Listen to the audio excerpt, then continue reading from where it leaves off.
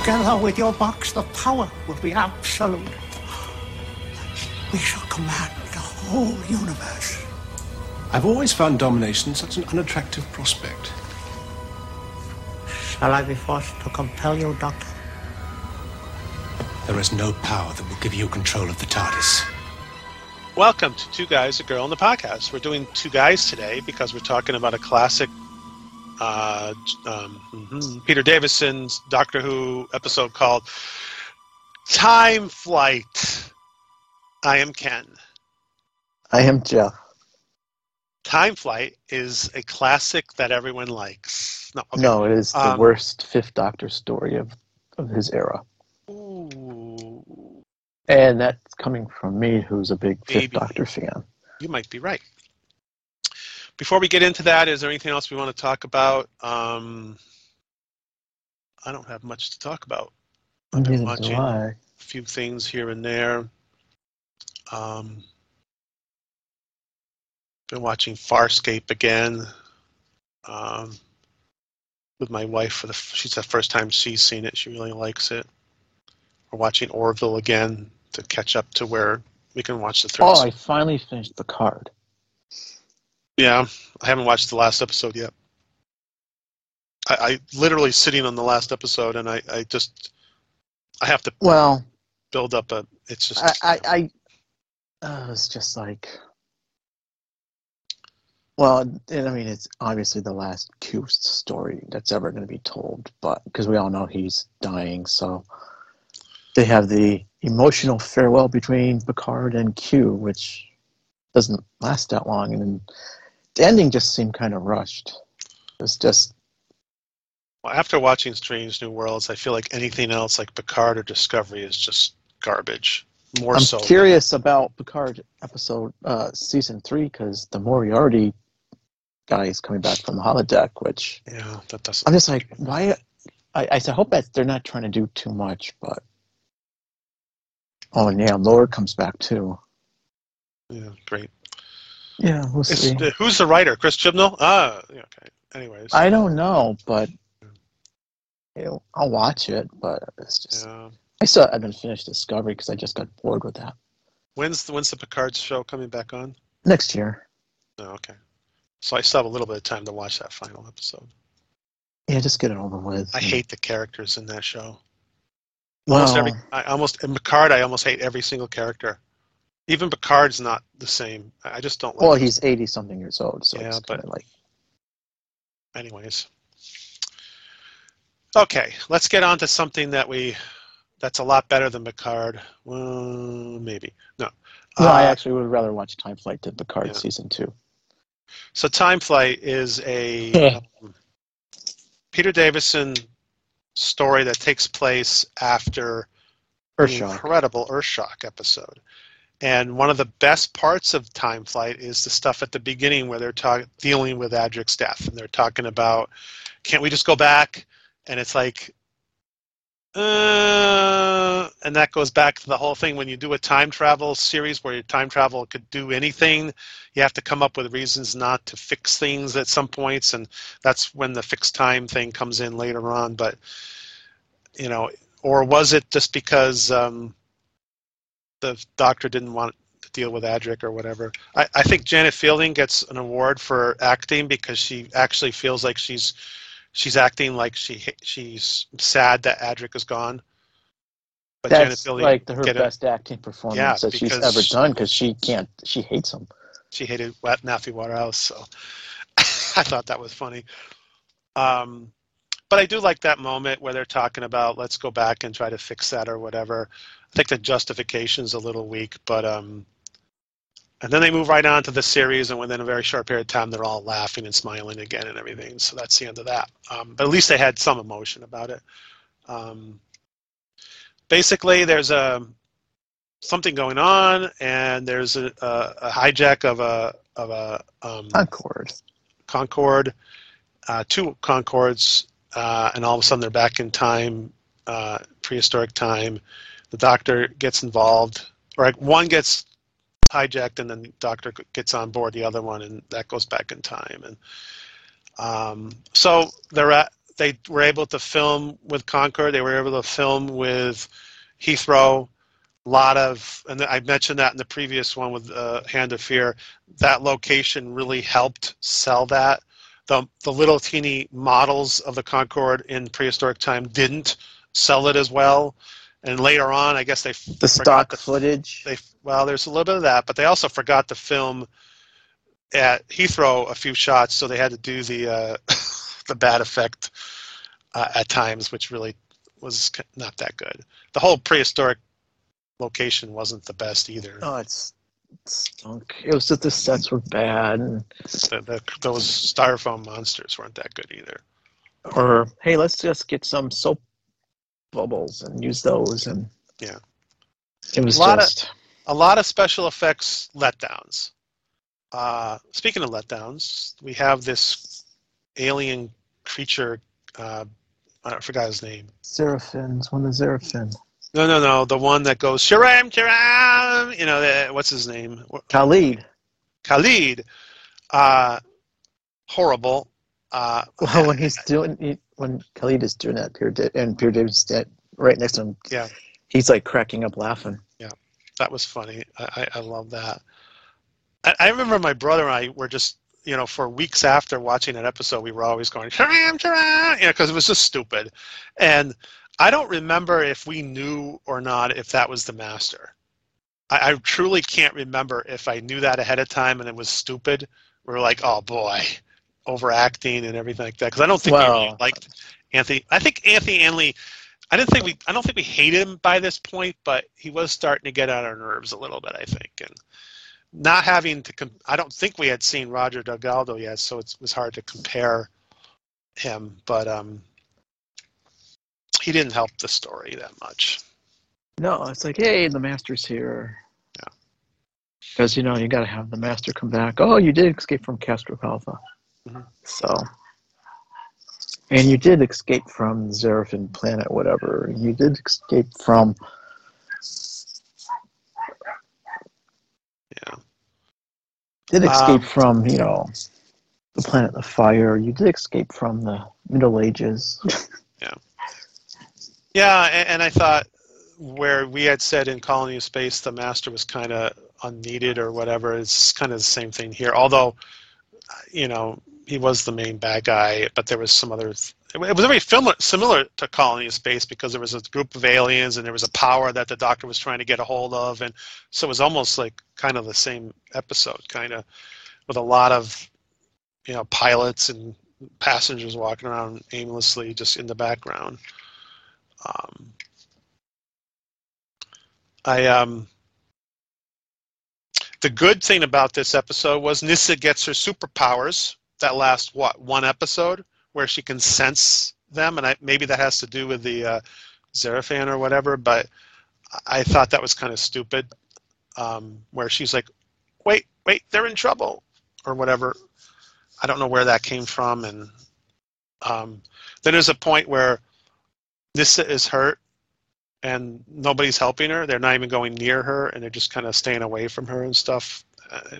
She was surrounded by that stuff, bubbles, yeah. And the Doctor's like, she'll be fine. It takes off. You stay here with her, and Tegan's just like staring at her like, I don't know who this is, But I think all the actors involved in this have voiced their disdain to this episode, and I think it was interesting. I read some stuff that at one point this episode was highly rated by fans, but over the years maybe have listened to Davison say that it didn't like it that much, and maybe they've there's that too. Maybe they, just like everyone who likes the last 3 seasons of Chibnall will eventually suddenly go, wait a minute, why did I like that? I thought the Professor Hader was a dink. I didn't care for him at all. He was just like always trying to contradict everything the Doctor was saying. Considered for the role of Professor Hader was Michael Gough and Peter Cushing. That would have been spectacular. Was Peter Cushing still alive?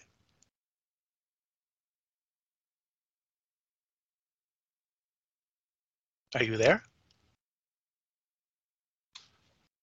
Jeff?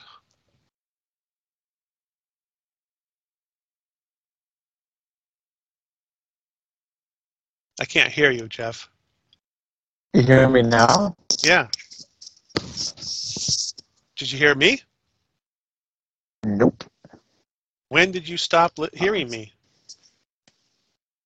After you said Peter Cushing.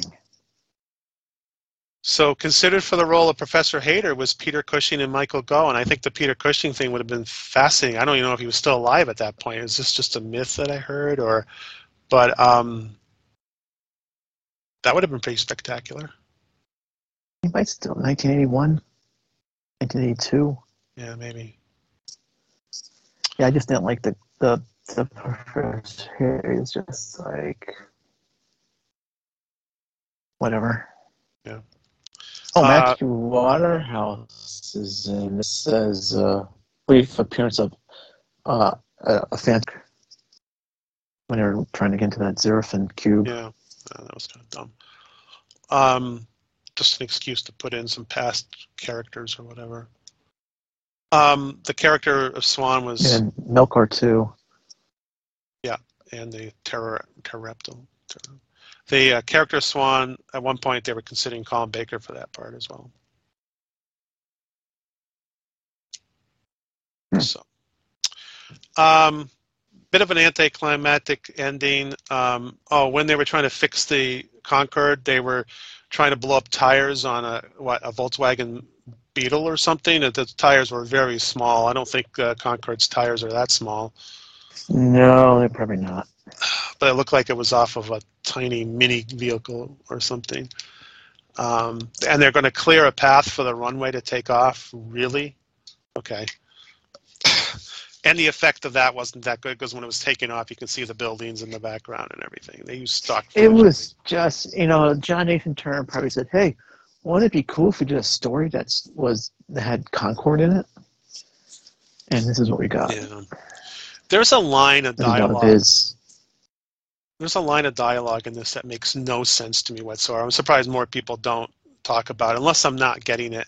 I think the professor, the TARDIS is in the room, and the professor looks over and says, "That's never the TARDIS." What does that mean? Did I misunderstand what that line was? That's never the TARDIS. What? Yeah, that doesn't make any sense, does it? Okay. So maybe I don't know. So they obviously ran out of money with this one.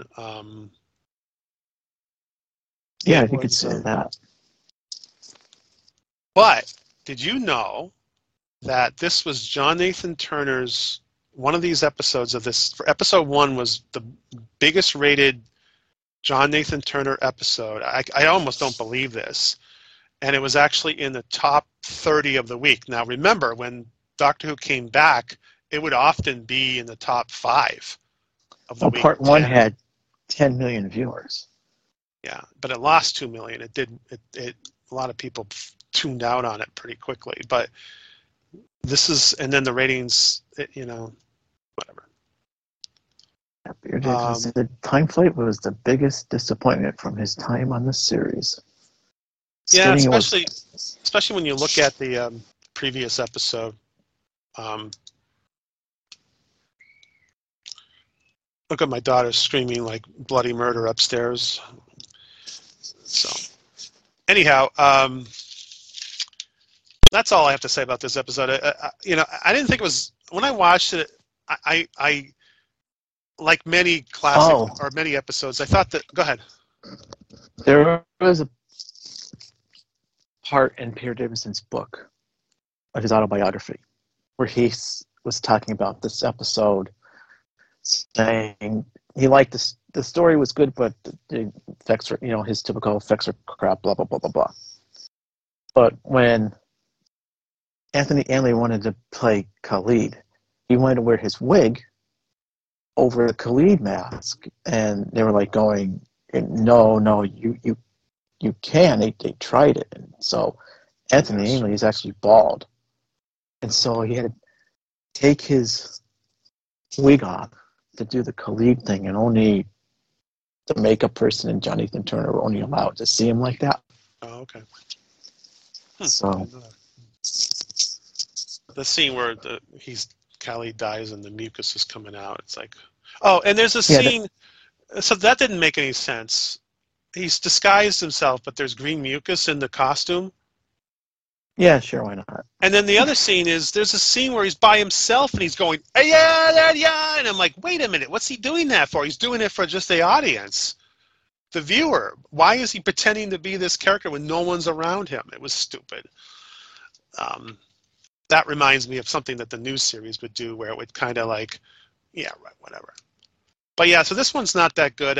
I think there were some good intentions. I think there was a good story behind that. I don't think it was that original.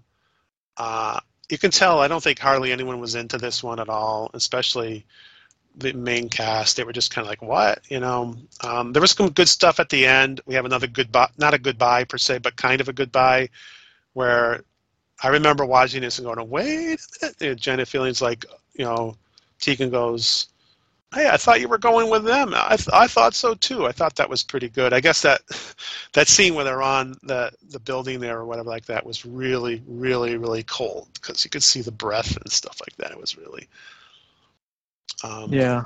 But that was a good scene, and of course we know that she comes back in the next episode. But It was broadcast in March, so yeah, it was probably filmed, but it was really cold. Yeah. So this is definitely not one that is considered highly, although like I said, I think at one point it was, but I think has not aged well. Or No. Where is the list of episodes from this season? Because you had said you thought it was probably the worst of the season. And when you look at it, Castrovalva is pretty good. Fort of Doomsday, Kinda, Visitation, Blackberry. Yeah, I mean, yeah, it's definitely the worst. Visitation is not that good either, but it's probably better than this. Still there? Yeah, I'm still here. Okay. Okay, so let's enough of this one. Let's talk about anything more about this one? No, I think we covered it pretty well. Okay, thanks for listening.